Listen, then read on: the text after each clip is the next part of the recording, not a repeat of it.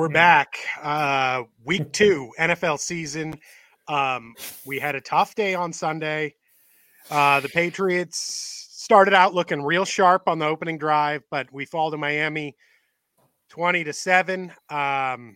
We're going into this week looking at Pittsburgh. What are your initial thoughts? How are we feeling this week? 20-7 loss to Miami.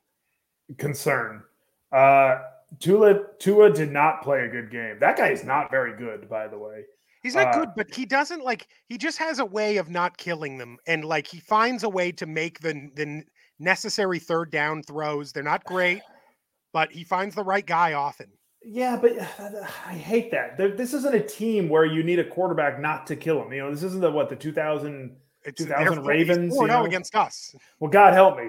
But this isn't the freaking Ravens of the Ray Lewis, Ed Reed era. This isn't the John Gruden Tampa Bay Buccaneers, Brad Johnson, where the quarterback just needs to manage the game.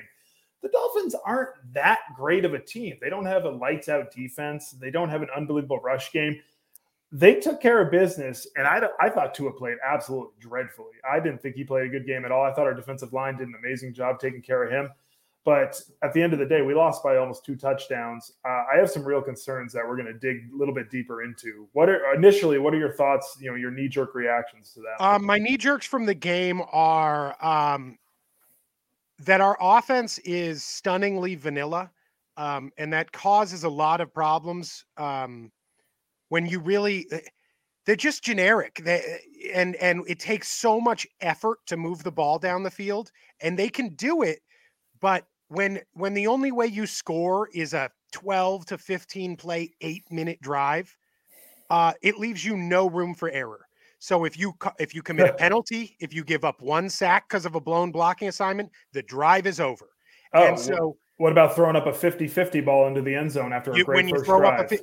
If you're a team that cannot overcome any loss, any mistake, we talk about that they looked really good on the opening drive, but you throw a pick and it's just the walls come tumbling down. You know what I mean? The air, it wasn't even in New England, but you could feel the air come out of the stadium for all of New England. And you look at a lot of the other teams around the NFL, and they can overcome things like that because they're so explosive. And we don't have that explosiveness if we're down 10, it feels insurmountable. And that's a scary part of this. We'll go into detail about the offense, but my initial reaction is I loved the way the defense played. I have some nitpicks, but I like the way the defense looks. I actually like a lot about the offense, but it just feels like a huge hill to climb every time we have the ball. You nailed it. We don't. I feel like a broken record the last couple of years. We're not explosive. We're just not an explosive ball club. Tom Brady never had the most rocket arm in the league, but that guy played explosively. He could – I feel like we don't utilize the slot receiver nearly as much as we used to. That was our bread and butter that was our basically Patriot football for a very long time. We had 3-4 guys come through that were just absolutely stunning at playing slot receiver, playing over the middle of the field. We'd utilize tight ends. And because of that, we could take the top off from defenses oftentimes. We don't have any of that anymore. We don't have a deep play. We don't have a deep ball threat. We don't have a real good possession tight end right now. All right. You can make that argument all you want. We just don't. The numbers don't lie. And we're not utilizing any slot receivers anymore. Our offense, like you said, it couldn't be more vanilla. I get we're predicated on grinding it out on the run, but when you run, first down, you run for 1 yard, and all of a sudden you got 2nd and 9. We're not set to make those big plays. We're not set to or first down. You throw a deep incomplete pass too. When this team throws an incompletion on first down, they're in so much trouble. If we get 2nd and long, it's over. And like you said, if we even think about having a holding penalty, consider the drive stunted. Yeah, that's what scares me. That's what scares me about this team. And you pointed out a thing that I absolutely think stands out right now looking at them is the Patriots' bread and butter. Their saving grace over all of these years has always been the ability to, on any 3rd and 5 to 3rd and 12, to hit those crossing routes to slot receivers and pick up those first downs over and over and over, whether it was Troy Brown, Wes Welker, Julian Edelman, Amendola, and also some of the backs, James White. those guys' ability to pick up those first downs and the play calling ability, us having those route combinations to get them. I just don't see that. There was no easy plays out there.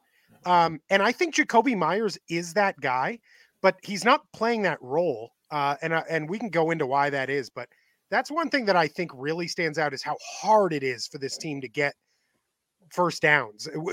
We don't have those easy plays. And let's save this for a minute. Let's go into a couple of the headlines and we'll come back to breaking down the offense. One of the big headlines is what's going on with Kendrick Bourne. Let me just give you a little clip first of all. Over the offense. Jones coming deep on this side of the field, and he's got a man open. That's complete. Caught. Boy, did that look pretty, huh? Well, I would have loved to see more of that on Sunday. Talk about explosive plays. That's the only thing we even remotely saw all day. As one of his, what did he play, 2 snaps? Kendrick Bourne played 2 snaps on Sunday. That was the second of his 2 snaps. He picked up a 41-yard catch, by far the most explosive play, by far the most separation we saw a receiver get. Oh, by a mile. Day. He clearly wanted it. I don't know what was going on. Let's briefly. So the story is apparently he's been a little disgruntled. He's had a little back and forth with coaches and whatnot. Then in training camp, I guess he was late for a meeting after he got in that fight on the field with Carolina, and he's been quote unquote in Matt Patricia's doghouse. Mm-hmm. Frankly, I don't care. This team doesn't have enough explosiveness to be punishing a guy like that from a month ago. To me, he seems like a guy with a great attitude. I love Bourne's attitude. Who knows behind the scenes, but he was brought over from San Francisco as a locker room presence. They said he was a pretty good leader, pretty good guy in the clubhouse. He was just a really likable dude. They say he was kind of a Bill Belichick guy because he's so likable, but also does the work on the field. We signed him to a decent little deal. We don't give out huge contracts very often. And when we do, it's the Nelson Aguilar. So don't ask me about that. But we signed him to a 3-year, $15 million deal. Pretty guaranteed. That's not a small deal, especially to a wide receiver in Bill Belichick's tenure. We brought him over to be a relevant piece of this offense. And we're seeing the same thing we see over and over again. The same thing happened to Malcolm Butler in the Super Bowl against the Eagles when we got absolutely shredded. Matt Patricia. Yeah, Matt Patricia is a thin-skinned dude. And, we can say whatever about – there's a whole nother topic to talk about it, him being the offensive coordinator, offensive line coach. But the idea that he is going out of his way to bench a player like that is, if that's the case, is infuriating to me. It's an ego thing. And you saw it when he went over to Detroit, when he's telling reporters to sit up straight during their press conference after a loss. It's an ego thing. This guy clearly thinks a high amount of himself, which is fine. You just wish Bill Belichick would reel him in just a little bit. When he told that dude to sit up. Dude. Sit up and show me some respect. Sit up and show me some respect. Yeah. Unbelievable. Okay, Matt. Yeah. Same deal with Kelly at LSU, paying his fine for being late. It's like, maybe win a game first, dog. Yeah. Everyone's getting tired of it. And I hate to say it, everyone's getting tired of this shtick. Even Robert Kraft, reports coming out today that Robert Kraft is intervening. And, this is Kraft. He does not have a day-to-day say. He is one of the best owners in the league. He lets them do their job. Even this dude's coming in saying, you need to play this guy. He is a very important part of the offense. Without him on the field, we are not nearly as explosive. We are not nearly as dynamite as we could be. We saw it, like I said, with Malcolm Butler in the Super Bowl a couple years ago. He's seen this play before, and he does not like the way it turns out. And I think the fan base can agree. For once, we need to stop holding this unrealistic standard to some of these players and field a winning ball club, because you don't have Tom Brady to have your back anymore. We have to have the best players on the field. Period. And if that's an issue like that behind the scenes, have a meeting, have a talk, figure it out with each other. Devontae Parker played every play of that game and had 1 catch for 9 yards. I saw someone say he did his best N'Keal Harry impression, wearing number 1. And I'm not going to hold that against him. Xavier Howard locked him down. I hate that we threw at Xavier Howard at all with what they have at their other corner positions. Well, don't forget about that nice little pass interference that went uncalled in the first drive. Yeah, but God, we just fell apart after that. But Kendrick Bourne, clearly Mac Jones has a connection with this guy, and we're trying to make it work. Like, we want Mac Jones to develop and be comfortable. That's the guy he's comfortable with, and I want him on the field. And hopefully it sounds like there was a stealing Tommy Curran's. There was a Bourne ultimatum. Yeah. If Kraft is intervening week 1, that's not a good sign. I mean, he needs to. We all saw what's going on there. And what bothers me, and I hate to I'm not jumping off any bandwagon. The Patriot way got us to where we got, but we don't like to air things out publicly, quote unquote. Yeah. Dude, when you bench your top receiver for every play of the game except 2, you're airing it out publicly. And then he does that when he's on the field. It just makes it look so much worse. It makes it infuriating. Oh, Patricia took it personally, 100%. When you bench Malcolm Butler for the Super Bowl, that's airing it out publicly. And it's airing it out publicly in the worst possible way, what directly impacts the field. Like you said, you could have a meeting. You could have a players-only meeting. You could take care of stuff behind closed doors. Exactly. It's this weird middle school passive-aggressive way they approach things, and they say, oh, you're not going to play this game because you didn't do what I wanted to do. Dude, you guys need to have a meeting, one-on-one, group-on-group. I don't care, but you got to figure your shit out, and I'm sorry for cursing. The way we're approaching things right now isn't working anymore, period. It's not just this year. It's not just one game. This isn't a knee-jerk reaction. We've seen it over the past few years, and we've seen it sprinkled in. It's cost us a Super Bowl in the past. It cost Tom Brady an 8th Super Bowl, period. And in that game, a perfect example is Tom almost still bailed us out of that with putting up a 500-yard passing game. We don't have the wiggle room to make these kinds of to take the best players off the field. Figure it out. The next headline topic is Mac Jones. There was an injury scare. His back getting X-rays. Hopefully, it was just back spasms and whatnot.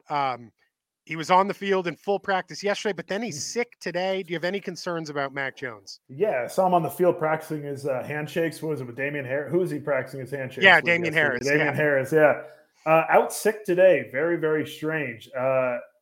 Any other position, if you missed from a couple of games or practices because of a back injury and then you were sick, you would be a healthy scratch that week, period.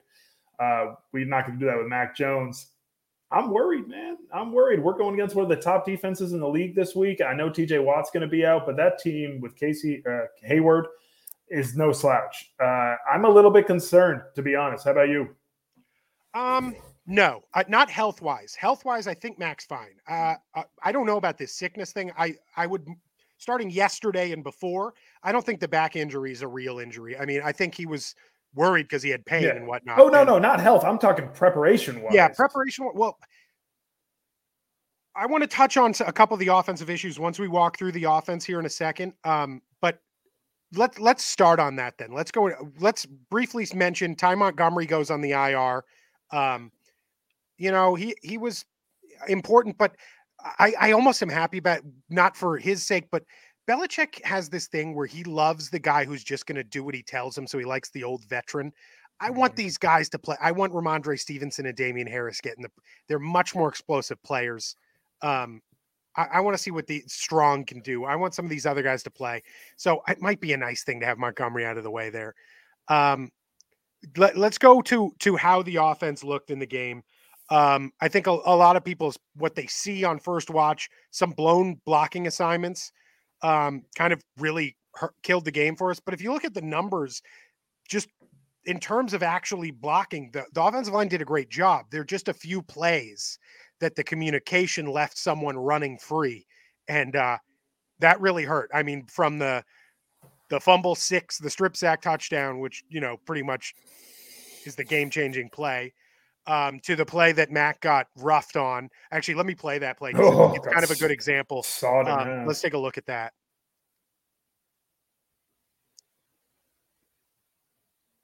One of the big things here is clearly look at the blocking assignments get blown. Mac is trying to communicate something, moves the guy in motion, and they're just all confused.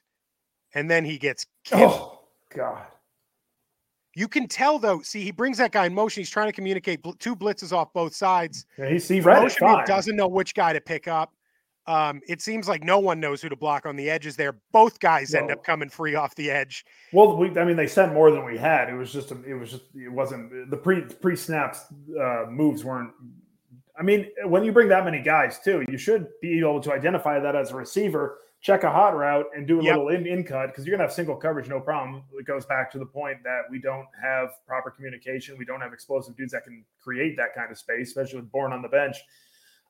Just nothing worked. The pre-snap read was there, but we didn't adjust as quickly as we needed to, and then we panicked. So, yeah, I think one of the the major issue that really hurt the most in that game was communication on blitzes on some of those blocking assignments. I think the actual blocking was good for the most part in the game. People were winning their one-on-one battles. Yeah, you can't block two guys. They picked up. It was letting a guy come flying in untouched free on a few big plays. You can't blame the O-line. It's 5 dudes. You can't ask them to block 7. Period. Yeah, and I don't know if let's just say the thing they need to fix, one of the major factors is the communication, whether it's from Mac Jones, whether it's from Matt Patricia, whether it's from Andrews. And I think the tackle guard communication was a lot of it looked like. But communication on some of these blitz assignments was a major factor. As far as the offense goes overall, I really liked the way the running game looked, especially on both the outside pitches and the inside handoffs. These stretch handoffs look terrible. No, but the pitches look great. Straight out of the Josh McDaniels 4th and 1 playbook, the stretch handoff, man. It's just such a long developing play. In my opinion, it does not have much of a place in the current NFL system. We really enjoy it, and it never works. And one quick thing, the line did have a good game. I didn't think Trent Brown had a very good game. No, Trent Brown when I listed I listed like the players I thought had real bad games, like the real bad, and players that I thought had real good games. Trent Brown had the worst game. Trent Brown had some good run blocks, but overall he was lost out there. He just let people go on a few plays. He gets a hold on a 4th down that we go for where they only rush 3 and he still gets a holding on a 3-man rush. Trent Brown had a terrible game. Hopefully that improves. He was out he was limited practice today with an ankle all of a sudden. He was already talked about in the offseason as a bit of a whiner and having some issues. And we know he quit on San Francisco before. So he scares me a little bit in his buy-in sort of. Trent Brown had a real bad game. Do you want to roll with some other? I mean, are we going to stick to this? Let's talk about it. Let's go through the offensive stuff. I actually, let me say one guy I thought had a great game and is a standout player for this team. I put a little highlight of him. Let's look at Jakobi Meyers. Back in the backfield along with Jones. And Jones going to throw. This side of the field, and it is caught by Jakobi Meyers. Some assignment bust that has led to that pressure. Down the far sideline. And grab. Did he bring it down? Jakobi Meyers, what a catch.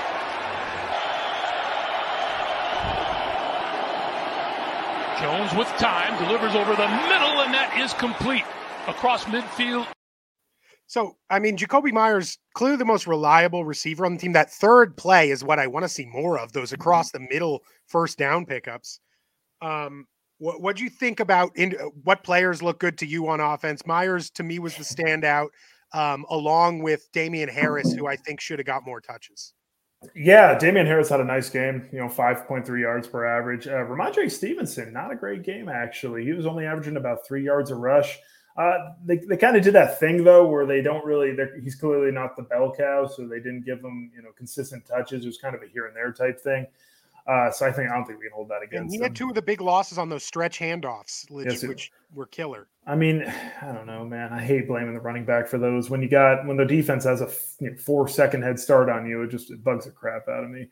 Offensively, it's hard to find guys that did a great job. 2 guys that stood out to me was Jakobi Meyers, of course, as always. He was our leading receiver. He just does his job. The guy comes in day on day, does his job. The other guy I thought really did a great job was he was consistent on 50% of the plays he played. Kendrick Bourne, 1 catch for 41 yards. Isn't that the case? Offense. Jones coming deep on this side of the field, and he's got a man open. That's You know what? That play, I can't stop watching that play because in my mind, hey, he might play every play next game. And yards per play is pretty goddamn good right there. He's averaging 20 and a half. And the next play after that play, Aguilar over the middle fumbles, and boom, we're all done. So that brought me to my next point. That's the highlight. Let's stick to the offense. That's the highlight of the offense right there.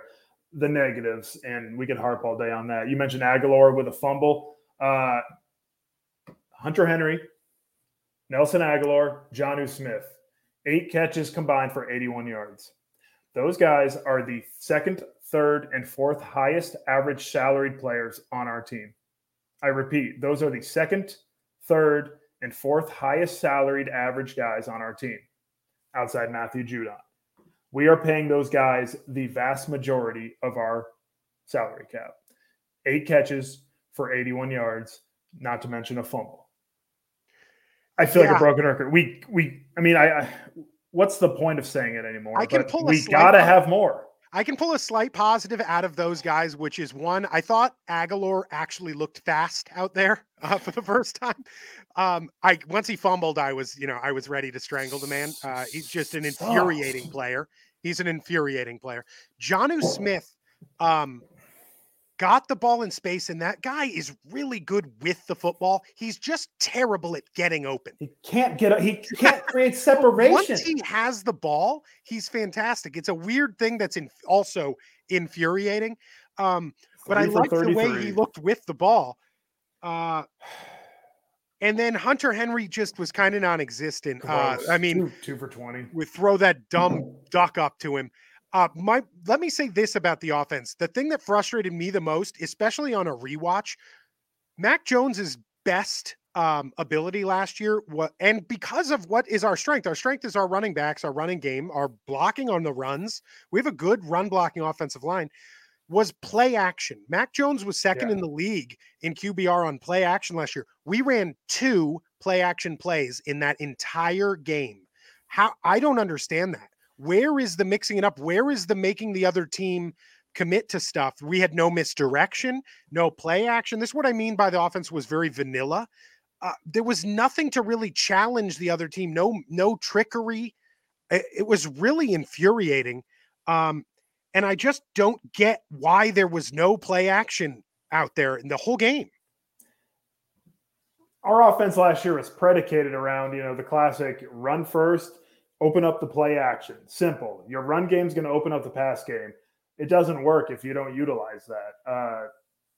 I don't know. I mean, who's calling? Matt Patricia's calling plays out there, but Bill Belichick's got to have a hand in this. I don't know what the hell's going on. I don't know what we're doing. I don't know why Belichick's letting Matt Patricia run the show at Bench Bourne like that, if that's the case, which I assume it is. Otherwise, it's nonsensical. We've tried really hard all summer to not get too hyperbolic about this whole offensive play calling situation and Matt Patricia and all that. But and I don't have a lot of issue. Like, I liked the script to start the game. I liked the game plan as in general. But I mean, on 4th and short, 3rd and short, we're throwing lollipop passes down the field, down the sideline that are 50-50 at best. Most of them not even that. There just didn't, and we're not using any misdirection, no play action. There seemed to be just a real lack of imagination in the play calling. And it was very frustrating. And I think this team has so much potential to use. We have so many guys, but we don't have a guy who's just going to break it open. So you have to get a little creative in the actual design of plays and play calling.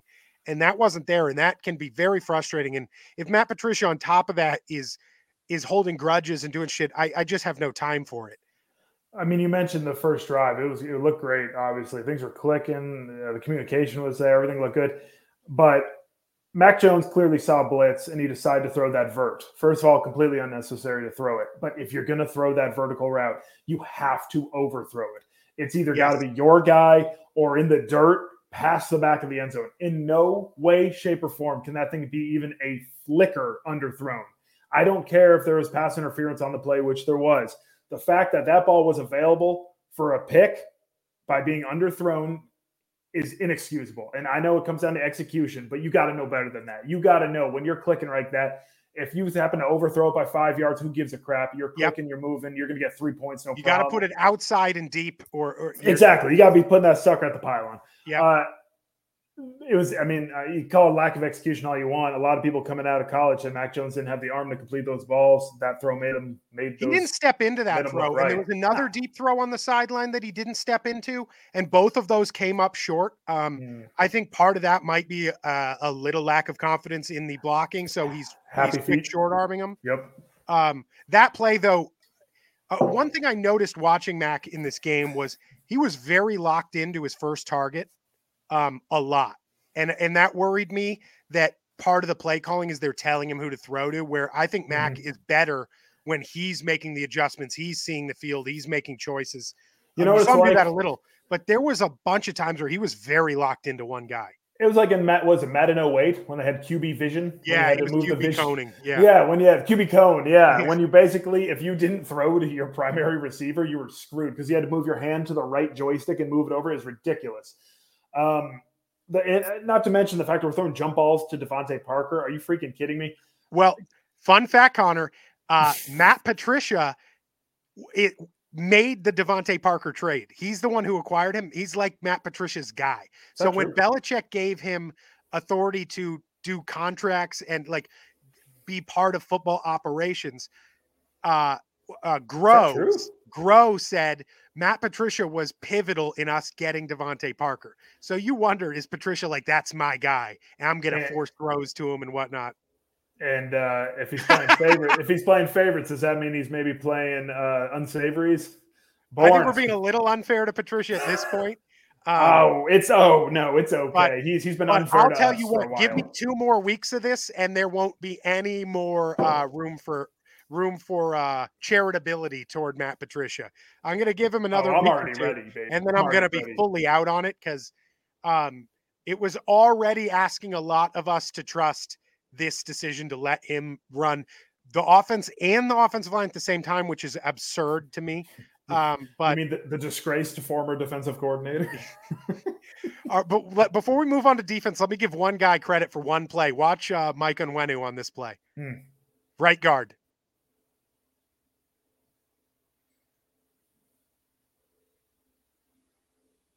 Oh my goodness! Oh yeah, chip and go, baby.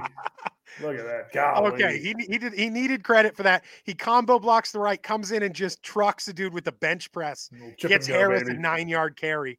There was some really good run blocking out there. And Harris, I love Harris, his ability to see the hole, to make cuts. We got to use him more. I think he looked really good, and I just don't think he got the ball enough later in the game.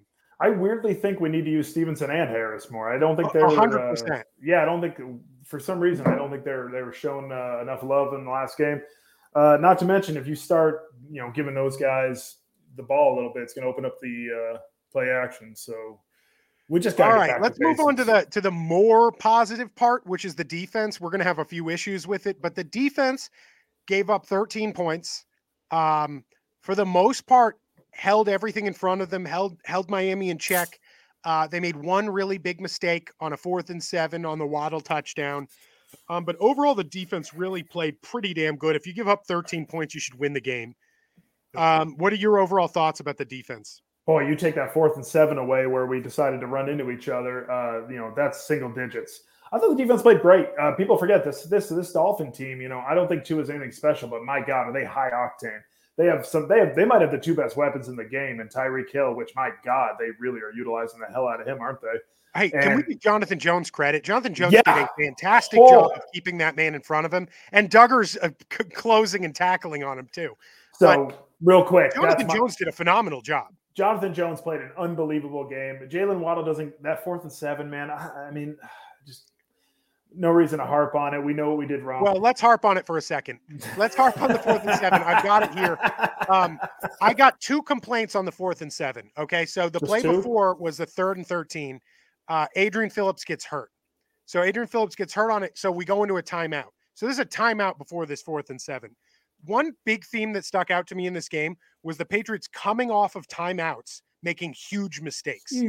Which isn't like us. So 4th and 1 timeout, and Carl Davis jumps offside. That was devastating. This 4th and 7 timeout, we come out and we play cover 1 with Kyle Duggar as the free safety and Jawan Bentley as the middle coverage linebacker. That's a disaster. a disaster waiting to happen. Now watch this play Lack of unfold. speed. Watch this play unfold, and you realize Duggar is not a free safety. Over the middle, got his man, and look at him go! Jalen Waddle for the touchdown! Over the middle, got his man, and Now, Jalen Mills, that's some lazy-ass cornerback play there. But Well, he knew he had help in the middle. He just forgot that the help in the middle was slow as molasses. He was slow playing and not trail. pass coverage guys. Why are those the two people covering the middle of the field on 4th and 7? Those are literally the two guys that are complete run stuffers that are playing the middle of the field. Jalen Mills is playing trail there. He was doing his job. I wish, you call it lazy, but he was supposed to have help. Juwan Bentley, you know how I feel about him. He's the slowest dude on the floor. But he's a nice run stuffer, but this is a pass. 4th and 7. There's 27 seconds left. Why do we have our run package in on 4th and 7 with Kyle Duggar playing free safety? That guy's main role is to come up into the box. Devin McCourty is on the field up in press man coverage on the bottom side of the screen. So why are those two aren't flipped is beyond me. Devin McCourty has to be the safety back. I don't understand why Bentley has primarily center of the field responsibility. Well, That's got to be Mac Wilson. Mac Wilson isn't on the field there. That's why Mac Wilson needs to be there. 100%. Give me Raekwon. I don't care. It can't be molasses Juwan Bentley. My number one takeaway defensively is the team played really well. The scheme was good. The coverage was good. The execution was good. There were some personnel decisions in moments that really hurt, and that's one of them. Bentley also got toasted 2 other times that Tua made bad throws on. So Bentley being out there on passing downs is just terrifying. Remember when him and Hightower were on the field together last year? I wanted to crap my pants. Yeah. It was the worst. Don't get me wrong. I like Juwan Bentley. Nice player, but he can't be on an island out there in coverage.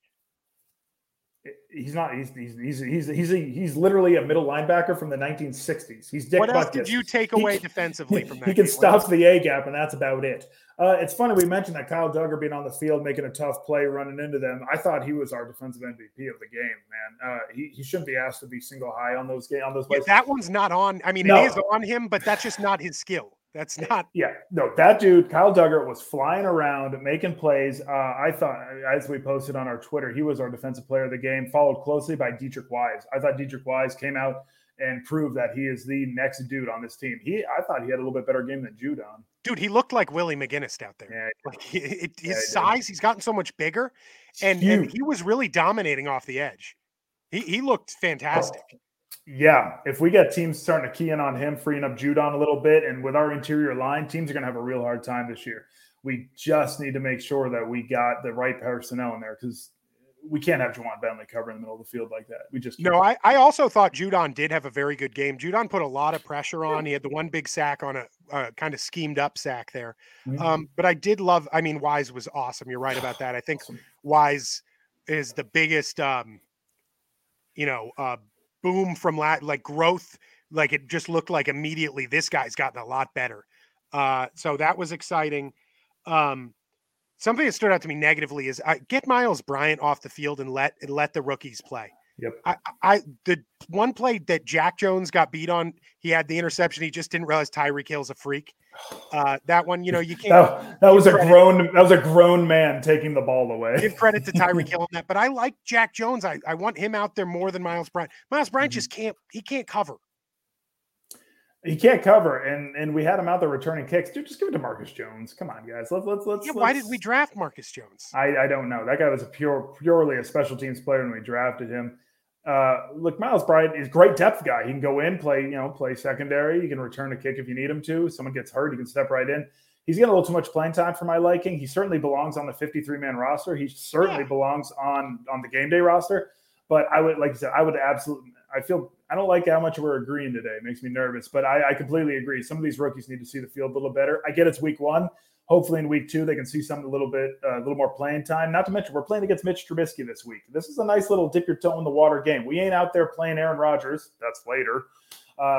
And Lamar Jackson. Oh, those are our next 2 opponents. Those are very soon. Yep.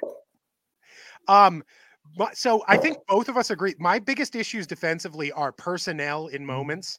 not scheme or execution. The defense looked really good. Yeah, And you got to give them credit for keeping Tyreek Hill in front of him and Jalen Waddle except one play.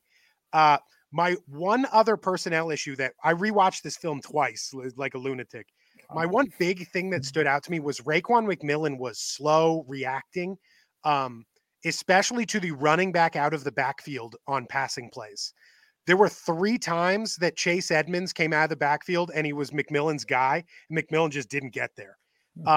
I like Mack Wilson a lot better than him. I wanted Mack Wilson out there more. Mack Wilson commits a lot quicker. He might make more mistakes because of it, but he's just so much faster around the field. McMillan was very slow reacting to the backside of the backfield. That just stood out to me because there was 2 plays in a row where Chase Edmonds came out of the backfield. McMillan just wasn't there, and you could tell it was his guy because he got there eventually. But McMillan was a little lost in the shuffle in the middle of the field. That's funny, man. Yeah, no, that's funny because I think one of the takeaways from the preseason was how McMillan was flying around the field. You wonder if the bright lights got to him. Maybe. I think a hesitation. When a lot of times a linebacker like that, when you haven't been the guy, you hesitate because you don't want to make a mistake. So you're thinking a little too much. Mack Wilson seems like a dude who just plays with reckless abandon, sort of like Kyle Duggar does, which can cause you to make some mistakes. But also can cause you to blow up a lot of plays, which you saw both of from Kyle Duggar. There you go. Whereas McMillan was very slow reacting to a lot of plays. But that might be something he works his way out of. I just would rather have Mack Wilson out there as the primary guy more often. Yeah, I'll be interested to see how the playing time comes out this week. Who was calling defensive plays, by the way? We ever even get I think it's Steve. I'm not positive on that, but I think it's a mix of both of them. I think it's Steve Belichick though. Okay. So that pretty much is the Miami game. Any other major takeaways you have from it? We're on to Pittsburgh. We're on to Pittsburgh, baby. The Pittsburgh Steelers coming off of a win against Cincinnati in which they forced the Bengals to turn the ball over 5 times. They blocked an extra point. The Bengals missed an extra point to win the game, a field goal to win the game. Somehow the Pittsburgh turned them over 5 times. I think the Bengals still had multiple kicks to win the game. So my big takeaway is Pittsburgh's offense is terrible. Yeah, it sure which is. Could be a really good sign for us. The defense, we'll talk about the offense real quick. Yeah, they're deep. We know that George Pickens had a horrible game. He got locked down. And I don't think Cincinnati's secondary is anything to write home about. No. Defense is fine, but it's not. I don't think it's. Right now I wouldn't put it in the top 10. They got Deontay Johnson and Trace Claypool. I don't think we're gonna have a problem matching up with these dudes. I don't think either of these guys are really. They're definitely not Tyreek Hill and Jalen Waddle. Najee Harris is banged up, and we were talking off camera before. I said, "Who the hell is their backup this year? Who's Jaylen Warren?" I have absolutely no idea who that is. And then Benny Snell. This is a team without a lot of weapons available on offense. I think the defense is going to come out and feast this week. This is also a team with a terrible offensive line and a quarterback who, if you keep him in the pocket, is very bad. The one mistake you can make with Mitch Trubisky is to let him get outside the pocket and make some plays on the run, where he's actually not a bad player that way. But a stat on him, he was 3 for 14 on third downs against the Bengals this past week. And to win a game where you did that is incredible. It's part of the factor of why a team that scored on defense and had 5 turnovers was still in a tie game at the end. Their offense was bad. And I think the Patriots defense is a lot better than Cincinnati's defense. So I think we can take advantage. I think it's a huge, thank God for our offense that TJ Watt is not playing in this game, because miscommunication in the offensive line with a guy like that, you're gonna get in big trouble. They got to worry about some of the playmakers on Pittsburgh's defense, but without Watt in there, I mean, Minkah Fitzpatrick is a monster. But I still think the Patriots can move the ball on this team. Just don't turn it over. And I think the defense should be able to force some turnovers this week. They got a nice D line, man. Still, with TJ Watt out, they still got Hayward, Alu, Ogunjobi, Miles Jack, and Devin Bush. They got a nice defense, man. Across the board, they don't even do too many weak spots. Losing TJ Watt obviously is going to hurt. It's gigantic. I mean, he's the best player in the football. One of the best defenders in the game. Having said that, I think we'll be able to move the ball a little bit on this team. I think if we commit a little bit more to play action, establish run play action, we can get the catch of these guys a little bit, keep them on their toes. We do know that this is probably going to be a very low-scoring game. In fact, so does Vegas. The over-under right now on this game is 40.5. 40.5. Just for reference, the game. And I right might now, like the under. The game right now starting in about 5 minutes. Chargers Chiefs, the over-under is 54. So this is 2 touchdowns lighter than the game tonight. So Vegas, and obviously Vegas seems to like the Patriots a little bit in this one too. Right now we're a 2-point favorite on the road. Doesn't that feel like that actually makes me feel really good about the Patriots? Because with that line, the public is going to bet Pittsburgh like crazy. With how reactionary the public is and the game being in Pittsburgh. With them coming off of beating the AFC champions and us dumping ourselves against Miami. I'm blown away. I thought it'd be Pittsburgh -3. Right now we're sitting Patriots -2. That line makes me love the Patriots. It really does. I think our defense is going to clamp down this week. I think we're going to do a great job against them. It's going to be a low-scoring affair. I still think it goes over. 40.5 is just so low. I mean, you get a 23-20 ball game, you eclipse the line. I really hope we come out and put a little more out there on offense. Take a little more play action, misdirection, make some things happen. Try and find yourself some easy chunk plays here and there. Steal a couple from them. We did none of that, and I'd like to see us just steal a couple long plays, but with either misdirection or something funky or some good play action. We got to give Mac more opportunity with the defense, not just back dropping into coverage, knowing what's coming. I mean, we could do something crazy this week. Like, I'd like to see us come out and do something absolutely nuts, like play Kendrick Bourne. I think that is something that would could really wild. throw a wrench in there. That could really throw a wrench in there. Kendrick Bourne. Well, he's averaging 20 yards a 20 play. 20.5 yards a play. Yeah. 41 yards a target. So, I think we're going to see Bourne. I really hope we get a good, healthy dose of both running backs. And I think our defense should have a big game. Zach's coming out here trying to throw some salt in our wounds here. Shocker. Yeah, shocker. Hey, historically, we own the Steelers. This isn't – fun fact I saw today. This is the first Patriots-Steelers game that doesn't feature Tom Brady or Ben Roethlisberger since 1998. Does that blow your mind? It was Bledsoe versus Cordell Stewart. Wow, Cordell! My goodness, 1998. We were 9 years old. When Isn't that insane? And there have been some great ones in between. I mean, so many great ones. Couple AFC Championship games. Pittsburgh doesn't want to think about those. Historically, the Patriots in this run have really kind of owned Pittsburgh. But I mean, Pittsburgh has been. Other than the Patriots, the most consistent team over the last 20 years in football.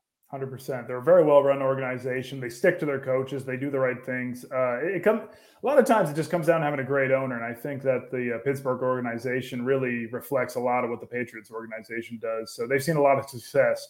One big difference is we had Tom Brady. So that was huge. It was a good guy to have. Gronk always owned Pittsburgh too. Gronk just absolutely dominated Pittsburgh. The Patriots were always great against those Dick LeBeau style blitzing zone defenses because Brady was so good at picking those apart. He'd just identify them immediately and then just make the quick one step. He turned half step drop and throw. Yep. So I guess that about summarizes our breakdowns. What are you picking for this game? Patriots. I mentioned it earlier. 23-20. 23-20 Patriots. I like that. I'm going with the Patriots as well. I think the Patriots come out and win this game 24-16. 24-16 Patriots win. They need this win desperately. We come back home after against Baltimore. This is a big game for the Patriots. They need to win this game. I think there's also the factor of Pittsburgh coming off a big win while losing some guys to injury, that it might be, even though it's their home opener, a bit of a letdown. And the Patriots come out on fire because of all of the just firestorm they're under in the media right now. I think they're going to be motivated. They got to win this game. So I like the Patriots to win it 24-17. Defense to turn over Trubisky 2 or 3 times and really get after it. And I think Mac Jones is going to take a little bit to heart here. Hopefully they give him some better opportunities. Fat Patricia gets his head out of his ass. I'll tell you what, though, man, I don't mean to be that guy, but if we drop this game and go 0-2, next to opponents, like I mentioned earlier, Ravens and Packers, things ain't looking so good. Yeah, but then we get it's like Bears, Lions, Browns, Jets, and we get Browns. 4 in a row that are all winnable games. Yeah. Oh, well, and Browns. Let's go 2-2 against these first 4 then. Let's not drop to 0-2. I would really like to get to 1-1. Let's get to 1-1. There it is. All right. Do you have a Boston sweep for me? I got. Come on, man. What kind of question is that? I got a Boston sweep. Throw up our sweep. Boston sweep onto the board here. Let me get rid of the game. We're going Boston sweep. What do you got? All right. Boston sweep. Let's go from one heartache to another. The Red Sox. I don't know if you watched the game yesterday. Gave the Yankees a little league home run inside the park against a guy who's playing center field who didn't belong out there. We've done that. The Red Sox have done that a few times this year. It's crazy. It's unbelievable. The first question. Could the Red Sox beat our 11-12 All-Star team? Something tells me we played on the same one. We went to the state championship. We did a nice job. Yeah. I think not right now. Not right now. I think we'd give them. You just got to put the ball in play to the outfield. They are. It's so embarrassing what they're putting out on the field right now for a $220 million payroll. I mean, what is this? That play last night, the guy I've never heard of playing center field, Danny Almonte, who looked like a fullback. Dude, yeah, big old, with his pants were 6 inches too short. The Red Sox are so embarrassing right now, and the fact they're just helping the Yankees out to be able to close out the division is also infuriating. That's what hurts. Yeah. In one sentence, where do we go from here this offseason? Spend money and spend it on pitching and also re-sign Rafael Devers. Mm-hmm.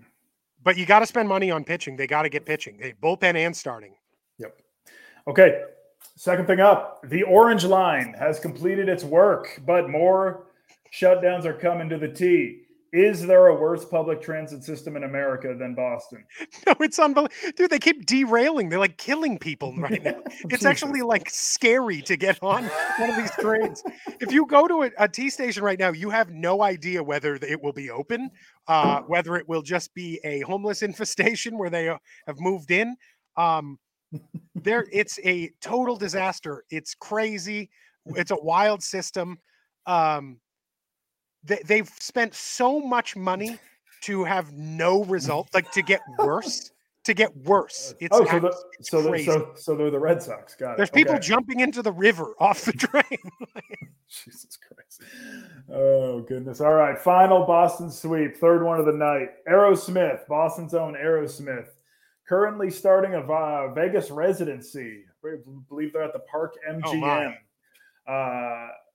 I would like to know from you, what is the best band to ever come out of Boston? We got Aerosmith. We got the namesake Boston. And don't sleep on those early 2000s pop punk guys. Little American Hi-Fi. Wow. Yeah, that's Look at that picture. That picture's incredible. I don't know who the lead singer is. I just remember he looked like Sunshine from Remember the Titans in that video. Those are all the same guy. Yeah, I was going to say, did they all purposely get it the same haircut? Anyway. They have someone on tour with them who cuts everyone's hair. Or doesn't cut their hair, apparently. I mean, if those are my choice, I'm trying to think of what other choices there are. Well, you got Belle DeVoe. You got it's Aerosmith. It's got to be Aerosmith. But get a little scared of the possibility of them. They're doing the Elvis. They're getting the residency. The Elvis, the Britney Spears move. I mean, at least they've really gotten their money's worth. They're already borderline corpses. So yeah, you got the Pixies, the Cars. That actually leads into the second part of the question. Who would you want to see in a Vegas residency? Because I'd like to point out, I did see the greatest band of all time in Vegas at their residency, Blink-182, a couple of years ago. But that's not really a residency there. They had a residency. Did they? Okay. Yes, absolutely. They had a residency at the. I'm just picturing the like, you can't get out Elvis move, But I mean, they played. It was a loss. They didn't tour. They were in Vegas. It wasn't the OG lineup, unfortunately. But if you could see anybody in their Vegas residency, who would it be? I'd still go for the OG Elvis. That would be sick. I mean, Did that he is the do? legend of So he Vegas. was the first to do it. He Huh? created Vegas residencies. What wasn't Sinatra?